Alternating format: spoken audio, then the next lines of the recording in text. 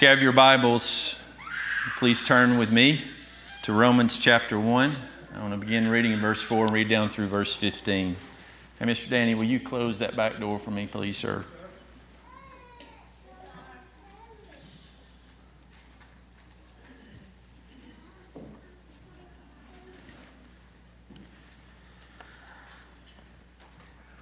Now, for those of you who spend a lot of time and study at home and you see that we're in 4 through 15, that's very different than anyone else breaks up these passages.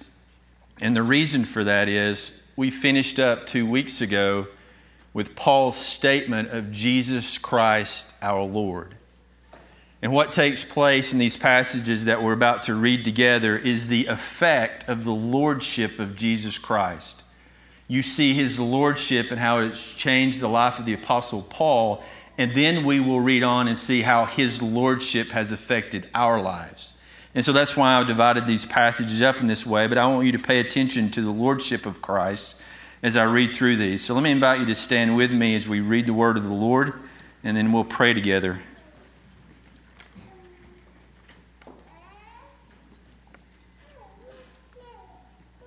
Again, at the end of verse 4, we have Paul's climactic conclusion of the gospel. Jesus Christ our Lord. Verse 5, through whom we have received grace and apostleship to bring about the obedience of faith among all the Gentiles for his name's sake, among whom you are also the called of Jesus Christ, to all who are beloved of God in Rome, called saints. Grace to you and peace from God our Father and the Lord Jesus Christ. First, I thank my God through Jesus Christ for you all, because your faith is being proclaimed throughout the whole world. For God, whom I serve in my spirit in the preaching of the gospel of his Son, is my witness as to how unceasingly I make mention of you, always in my prayers, making request, if perhaps now at last, by the will of God, I may succeed in coming to you.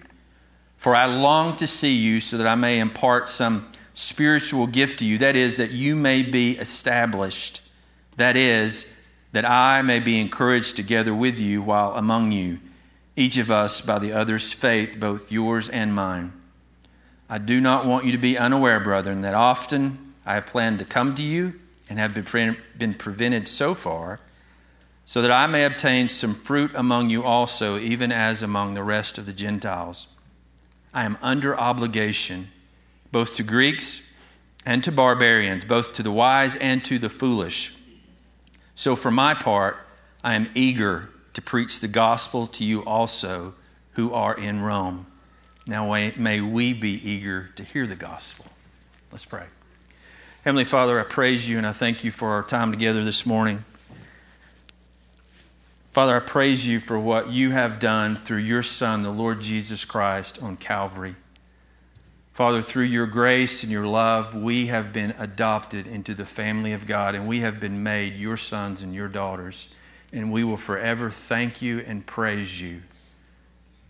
Father, I praise you for the opportunity, as my brother prayed just a second ago, that we have to meet together in the name of Christ. I praise you for the word of God that you have given us so that we can understand more of who you are and what you have done for us. And I praise you for the spirit in which you have placed in us as your people. So, Father, I pray that you would help us now as we look at your word, that you would teach us and instruct us and make us more like your glorious Son. For it's in his name that we pray. Amen. You may be seated. Thank you.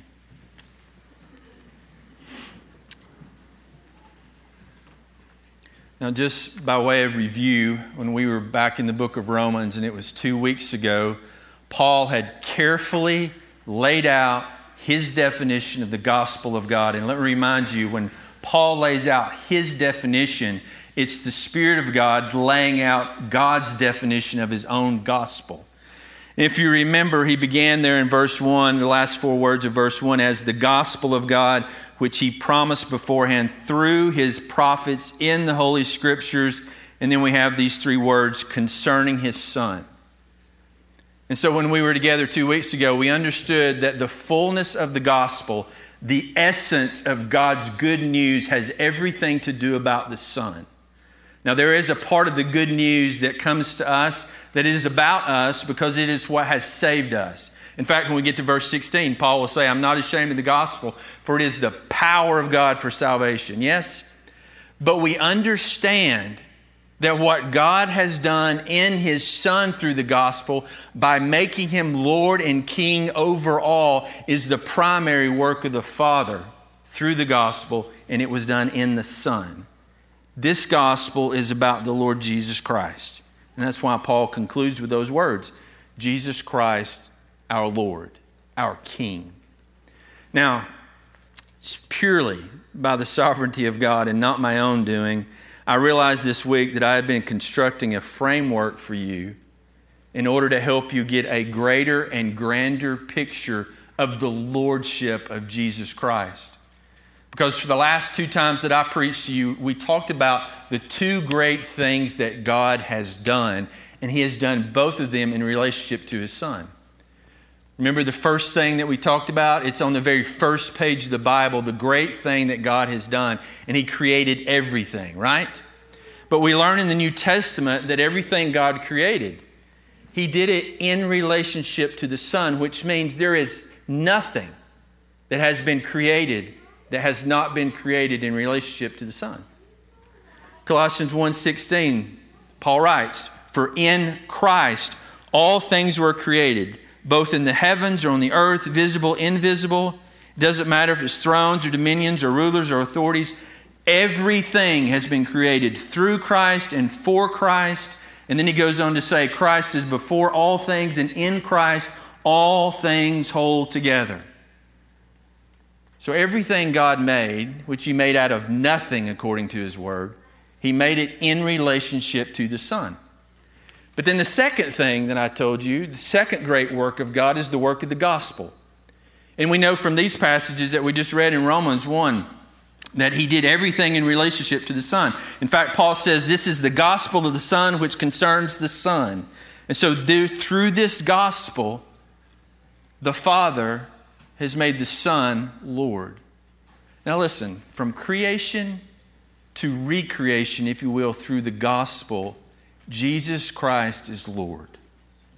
Now, if you'll take that framework, you'll begin to understand that every molecule in all of existence, Christ reigns over. That breath that you just drew came from the lordship of Jesus Christ. That baby that was just born came from the sovereign lordship of Jesus Christ. That heart beating in your chest came from the lordship of Jesus Christ, because God has done everything in the Son, and the Son is Lord over all. So we come to this understanding, and we see these next 5 words that Paul has for us. And if you'll notice with me in verse 5, through whom, meaning Christ, we have received. Through whom we have received what? And I hope you know the answer to that. That's where I've been the entire last 2 weeks. In fact, I didn't need the 5 words. I just needed the 3 words, through whom we. And I began to think about all that. So let me see if I can get you to the place where I was in my worship as I studied this word. Listen to the logic. Follow along. If God created everything in relationship to the Son, and if God through the gospel reconciled all things through the Son, then what has God given us in His Son? What's the answer? Everything. Everything. There is nothing that you have physically or spiritually that didn't come from the grace of God through the Son to you. And when I began to think about that, I began to weep. But before I go on to the first 5 words, let me just talk about the first 3 words and talk about our physical existence. Because Paul says in verse 4, Jesus Christ our Lord, through whom we. Think about that. Without Christ, there would be no you. Without Christ, there would be no us. Remember when Paul preached this, you don't have to turn there, it was in Acts 17. He was speaking to a bunch of philosophers, a bunch of idol worshipers. And this is what Paul says in his sermon. He said, while I was passing through and examining the objects of your worship, I found an altar with this inscription that merely read, "To an unknown God. Therefore, what you worship in ignorance, this is what I proclaim to you. The God who made the world and everything in it, since He is Lord of heaven and earth, He does not dwell in temples made with hands, nor is He served by human hands as though He needed anything." Now listen. "Since He Himself gives to all people life and breath and all things, and He has made from one man, Adam, every nation of mankind to live on the face of the earth, even having determined their appointed times and the places in which they would live, that we would seek God if perhaps they might grope for Him and find Him, though He is not far from each one of us. For in Him we live and move and exist." Now you have God to thank through Jesus Christ for your very existence. Do you realize an unbeliever has cause to worship God? And this is what dawned on me. I know they don't. I realize they can't. But you do realize they have every reason to do so. Because if it had not been for the grace of God through the Son, they wouldn't even exist.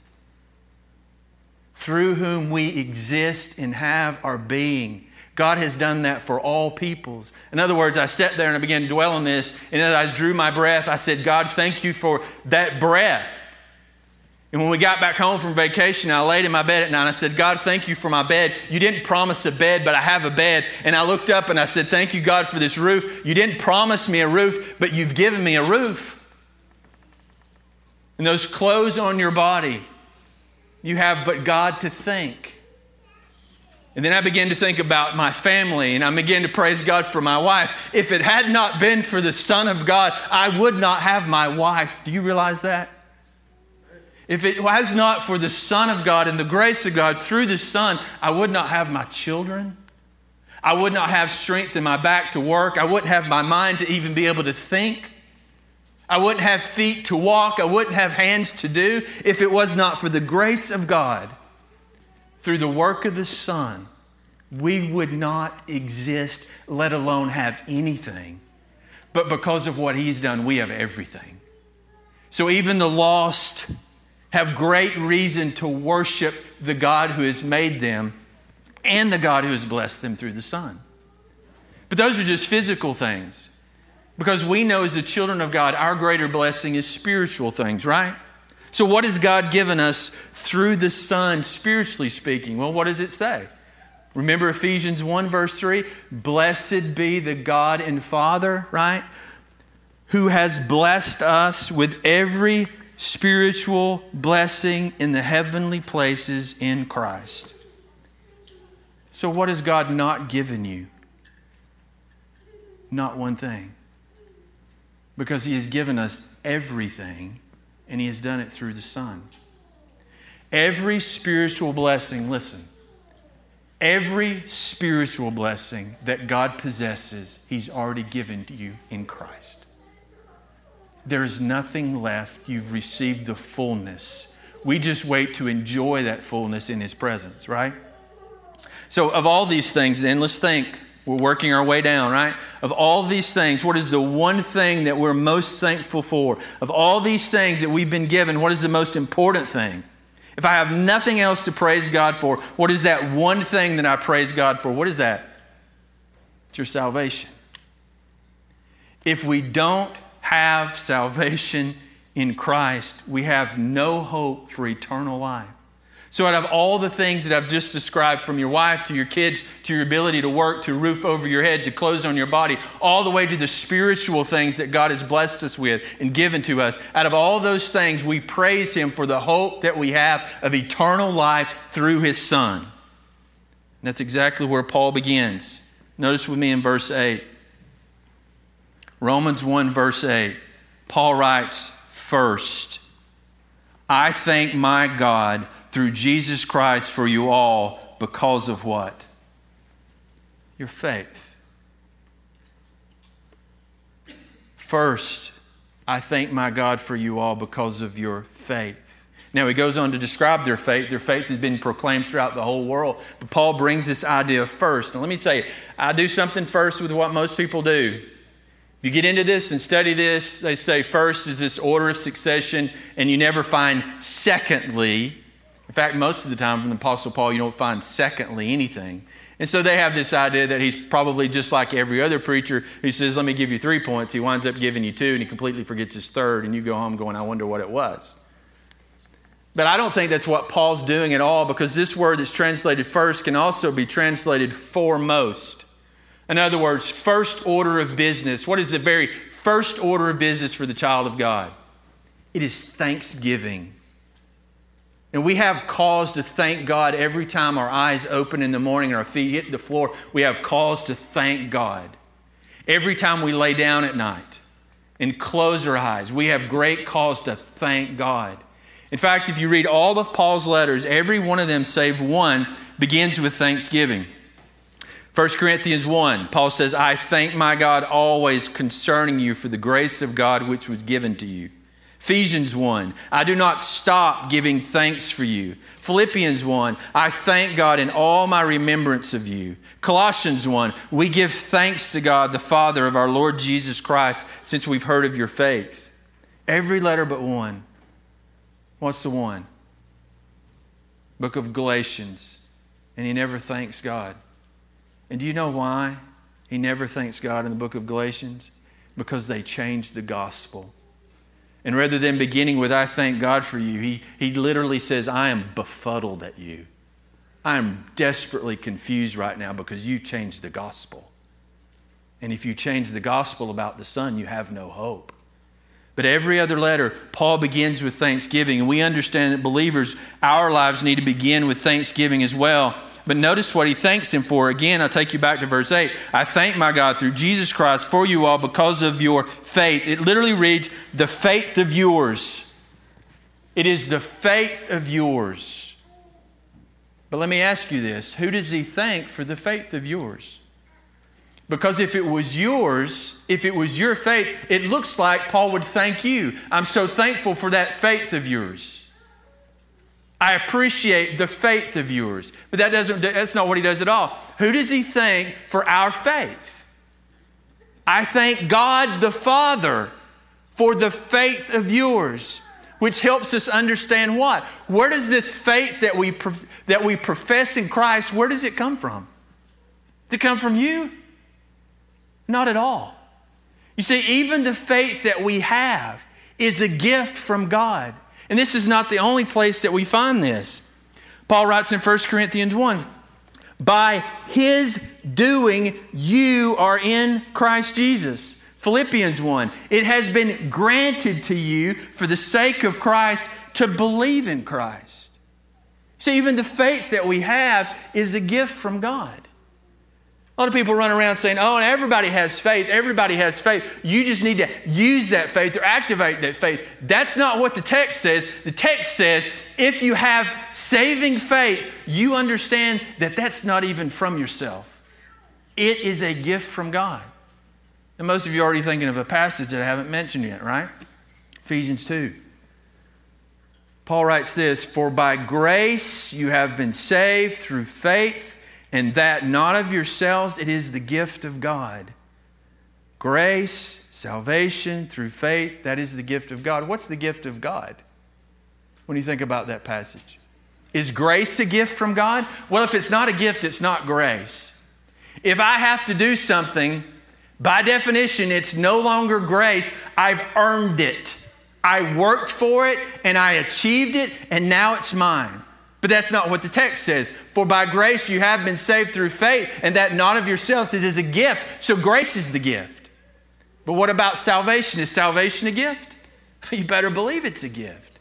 And if you don't believe salvation is a gift, just buckle down, because we got a long way to go in the book of Romans, and it'll tell you time and time again, it's not by your works. And by the time you get to the end of the book of Romans, you'll slap yourself in the face for thinking that you could earn the favor of God.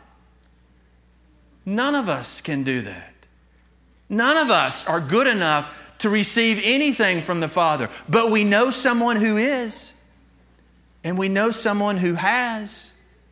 And we know that the Son has indeed, in fact, earned our salvation, but is given to us as a gift, which leaves only one word on the table. You've been saved through faith. Is that faith a gift?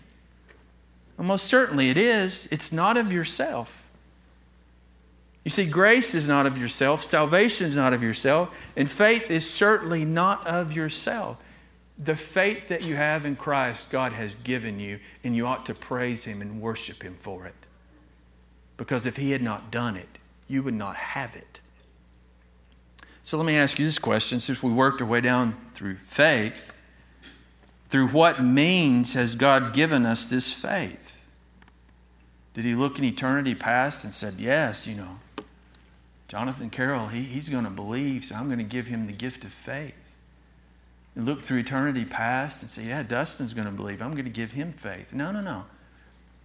The avenue through which we have received our faith is grace, and grace alone. Look at verse 5. Look at what Paul says. These 5 words and this one word that follows. Through whom we have received grace. Jesus Christ our Lord, through whom we have received grace. Now, if you look down in verse 7, you'll see the same thing. Second part of verse 7, Paul says, grace to you and peace from God our Father and the Lord Jesus Christ. You know what? We're going to find grace all over this book. Of all the books or all the letters that Paul wrote, where do you think we're going to find grace the most often? It's going to be in the book of Romans. Why? Because he's going to talk about the gospel in the book of Romans from beginning to end, and there is no gospel apart from grace. Because the gospel is grace from beginning to end. Paul uses grace 25 times in this letter. Listen to me. We're children of grace. We're not children who have worked for the favor of God. We're not the people who have been good enough to deserve the favor, the blessing of God. We're the children who ought not be here. And I've told you many times, the proper response when someone walks up to you in heaven and asks you, how'd you get here? Your response should be, I have no idea. If it was not for the grace of God, trust me, I would not be here. Because when you get there, you're beginning to understand what grace truly is. If you find yourself in glory, I want you to be the most shocked people in entire existence. So you can fully understand the grace that has been given to you in Christ Jesus. It is immeasurable. But I want you to notice back in verse 7 what this grace has accomplished. Look at this. Grace to you, and then what's the next word? Peace. To all who are beloved of God, grace to you and peace from God our Father and the Lord Jesus Christ. In other words, from Ephesians 2, the children of wrath have been granted peace. The rebels in all of their rebellion has been granted peace.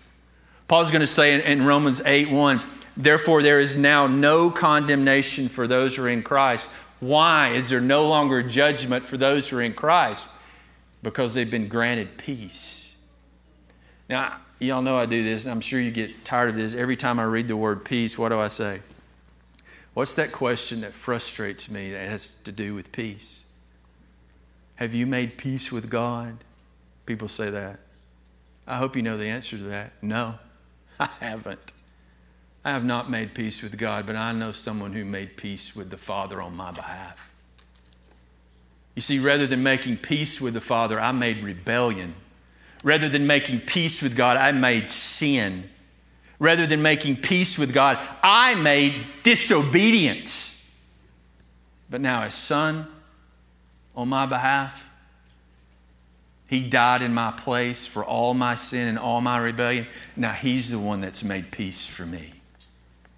And that's why we're commanded to believe and trust in the one who has died for us.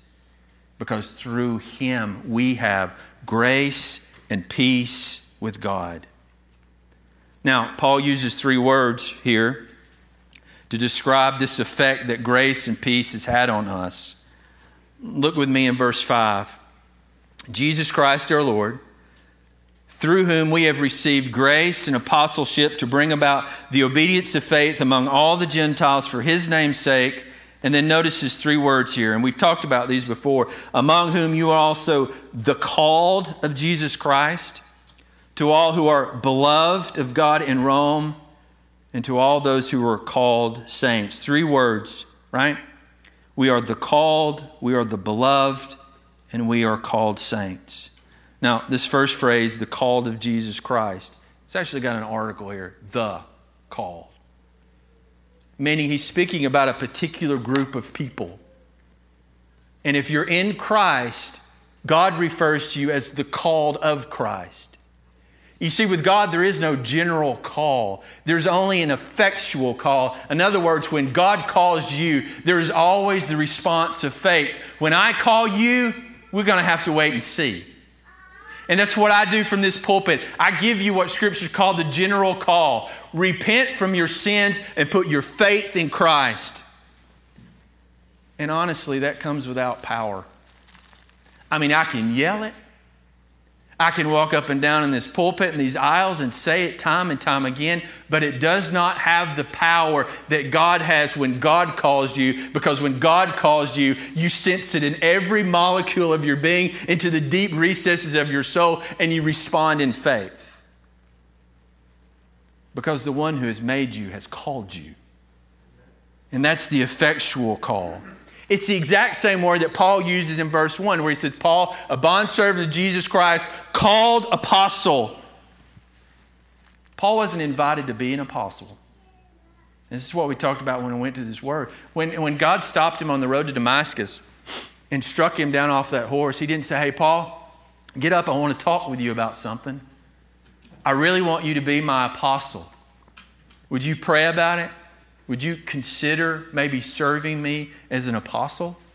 That's not what happened at all. God uses the word, I've appointed you, apostle. And it's this same word that he says called apostle is the same word that's used to you in regard to your relationship with God. You are the called. Now listen, when there's in the text responsibility, you know I hammer you under the pew with responsibility. I just did with the men in Proverbs 4. But let me tell you something. In this text, there's nothing but grace and there's no responsibility. You are simply referred to as the called of Jesus Christ. But not only that, you're also referred to, back up in verse 7, as the beloved. Now, we all love John 3:16. It's the same word, for God so loved the world.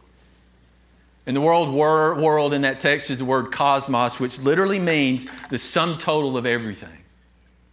And if you were to say God loves the sum total of everything that has ever been made in all of the universe, you'd be faithful to the text. And this word beloved is the exact same word, but we know from the context that it means so much more than that. In fact, this same word is used in Luke 3, where the Lord says, now when all the people were baptized, Jesus was also baptized. And while he was praying, heaven was opened. The Spirit of God descended upon Christ in bodily form like a dove. And a voice came out of the heavens saying, you are my beloved Son. In other words, the Father said to the Son, this is my beloved. And just from the context, we can see the significance of the love of God. Now let me help you understand this. I love all of y'all. I truly do. But now there's one woman in this room that I love. And you know that. And you don't have a problem with that. In fact, you expect that out of me as a husband. There's a woman in this room sitting on the front row now I love. And I'll use the same word. But you understand when I say that about her, now he's talking on a different plane. He loves me. I know that. Right, Brad? He loves me. But he knows how much, Brad knows how much I love my wife and how much I mean it when I say, now that one there is my beloved. I tell you, I love all your kids. Most of them I do. But now there's 3 in my life. They are the beloved. And I had the best time of my life last week sitting on the beach, and all three of them were there. And this other guy that married in. And I thought, now these three, they're my beloved. I'll add him too.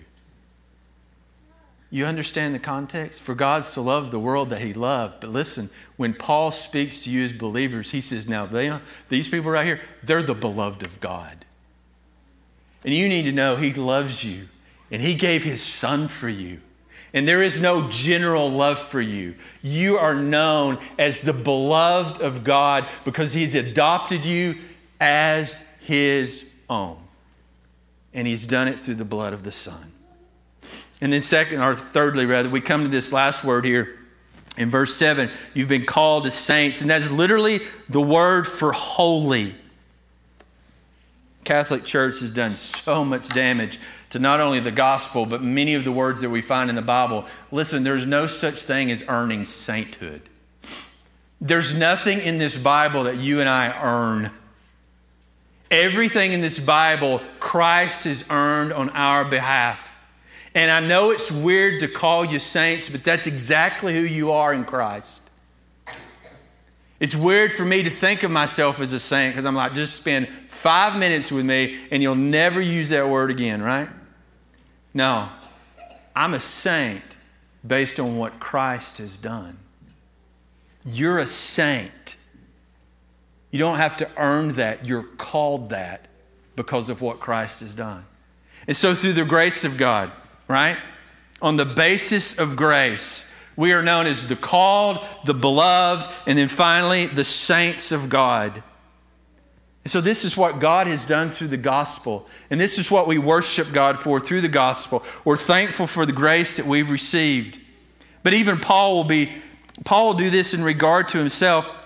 Notice back with me at verse 5 again. Romans 1 verse 5. Notice what Paul says.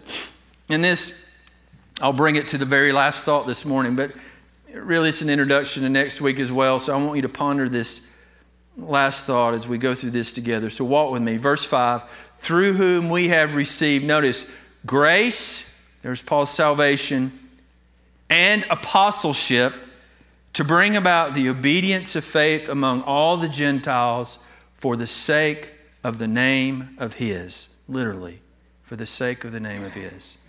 So in other words, for the Apostle Paul, the day that he received the grace was the same day that he was made a bondservant. It was the same day that he was set apart for the gospel. And it was the very same day he was made an apostle.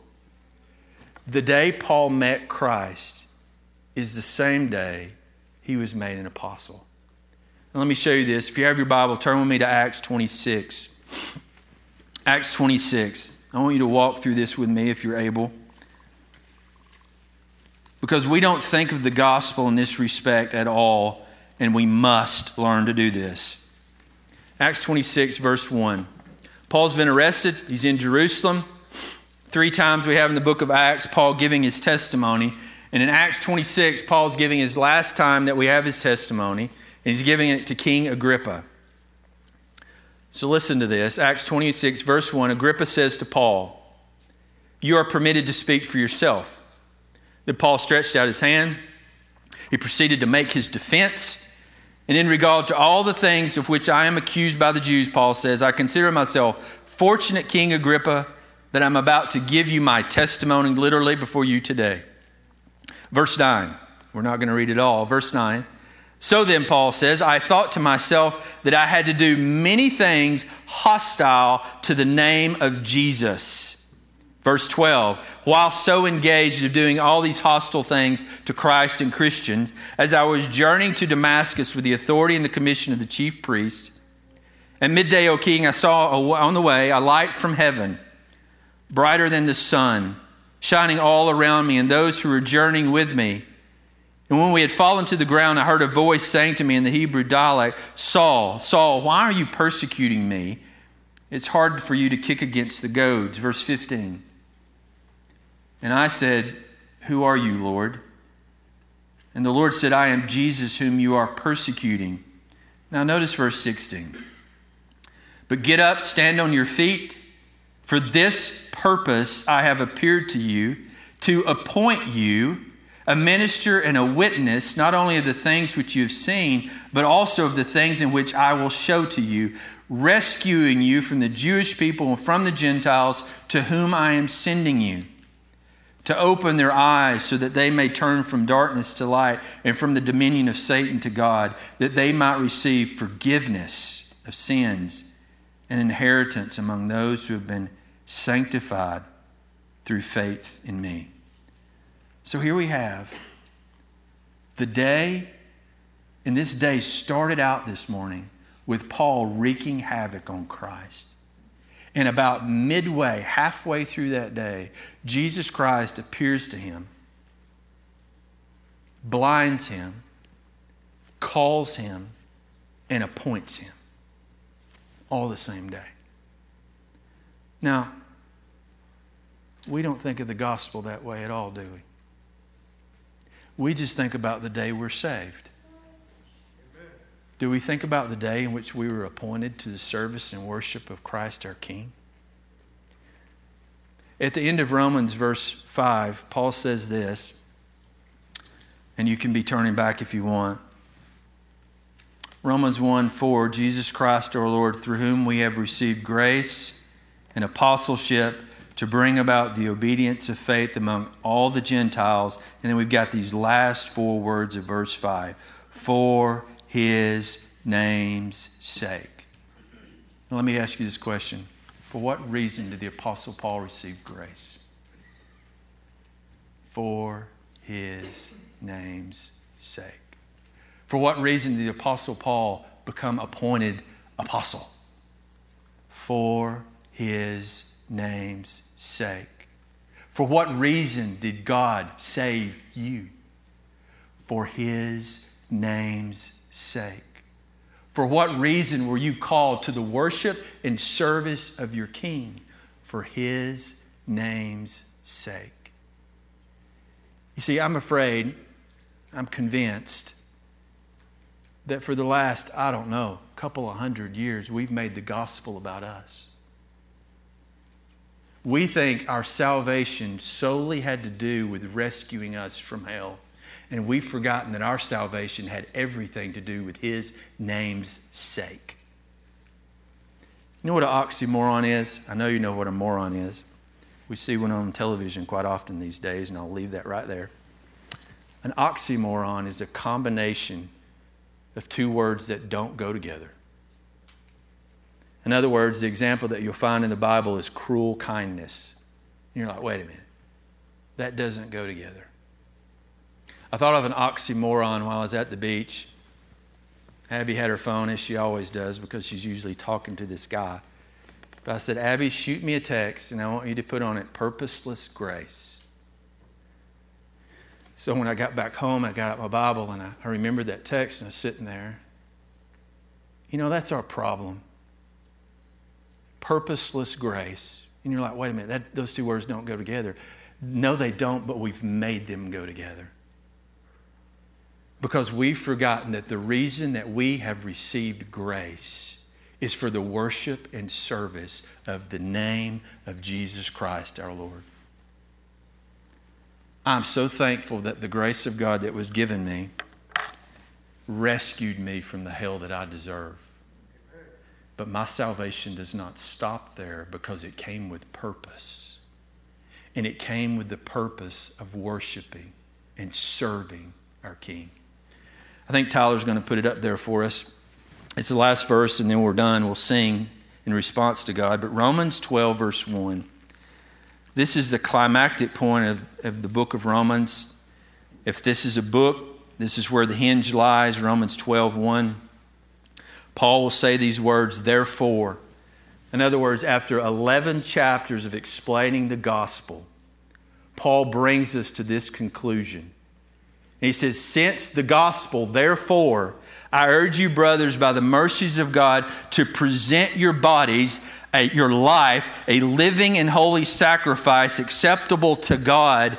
And then we've got this confusing phrase, which is your spiritual service of worship. It literally says the spiritual latruo of yours. And when we get there, I'll explain it in a lot more detail, but latruo is a funny word. We ran across it in Hebrews. It can be translated two different ways, and depending on the context is how you translate it. It can either be worship or service. Either one works. In other words, when we read Romans 12:1, therefore I urge you, brothers, by the mercies of God, to present your body a living and holy sacrifice acceptable to God, which is your service to God. You present yourselves to God for service. Or, I urge you, brothers, by the mercies of God, to present your bodies a living and holy sacrifice acceptable to God, which is your worship. Either way works. But do you understand? And I'll leave you with this thought. God has saved you for a purpose, and it's not difficult. It's not some grand thing from the world's perspective, but from a heavenly perspective, it's the purpose of God. He saved you that you might worship Him and serve Him. May we be a people who are committed to fulfilling the purpose for which we are saved. This morning we worship. This evening we're going to serve. But we're the kind of people who are doing one or the other all the time. Let's pray.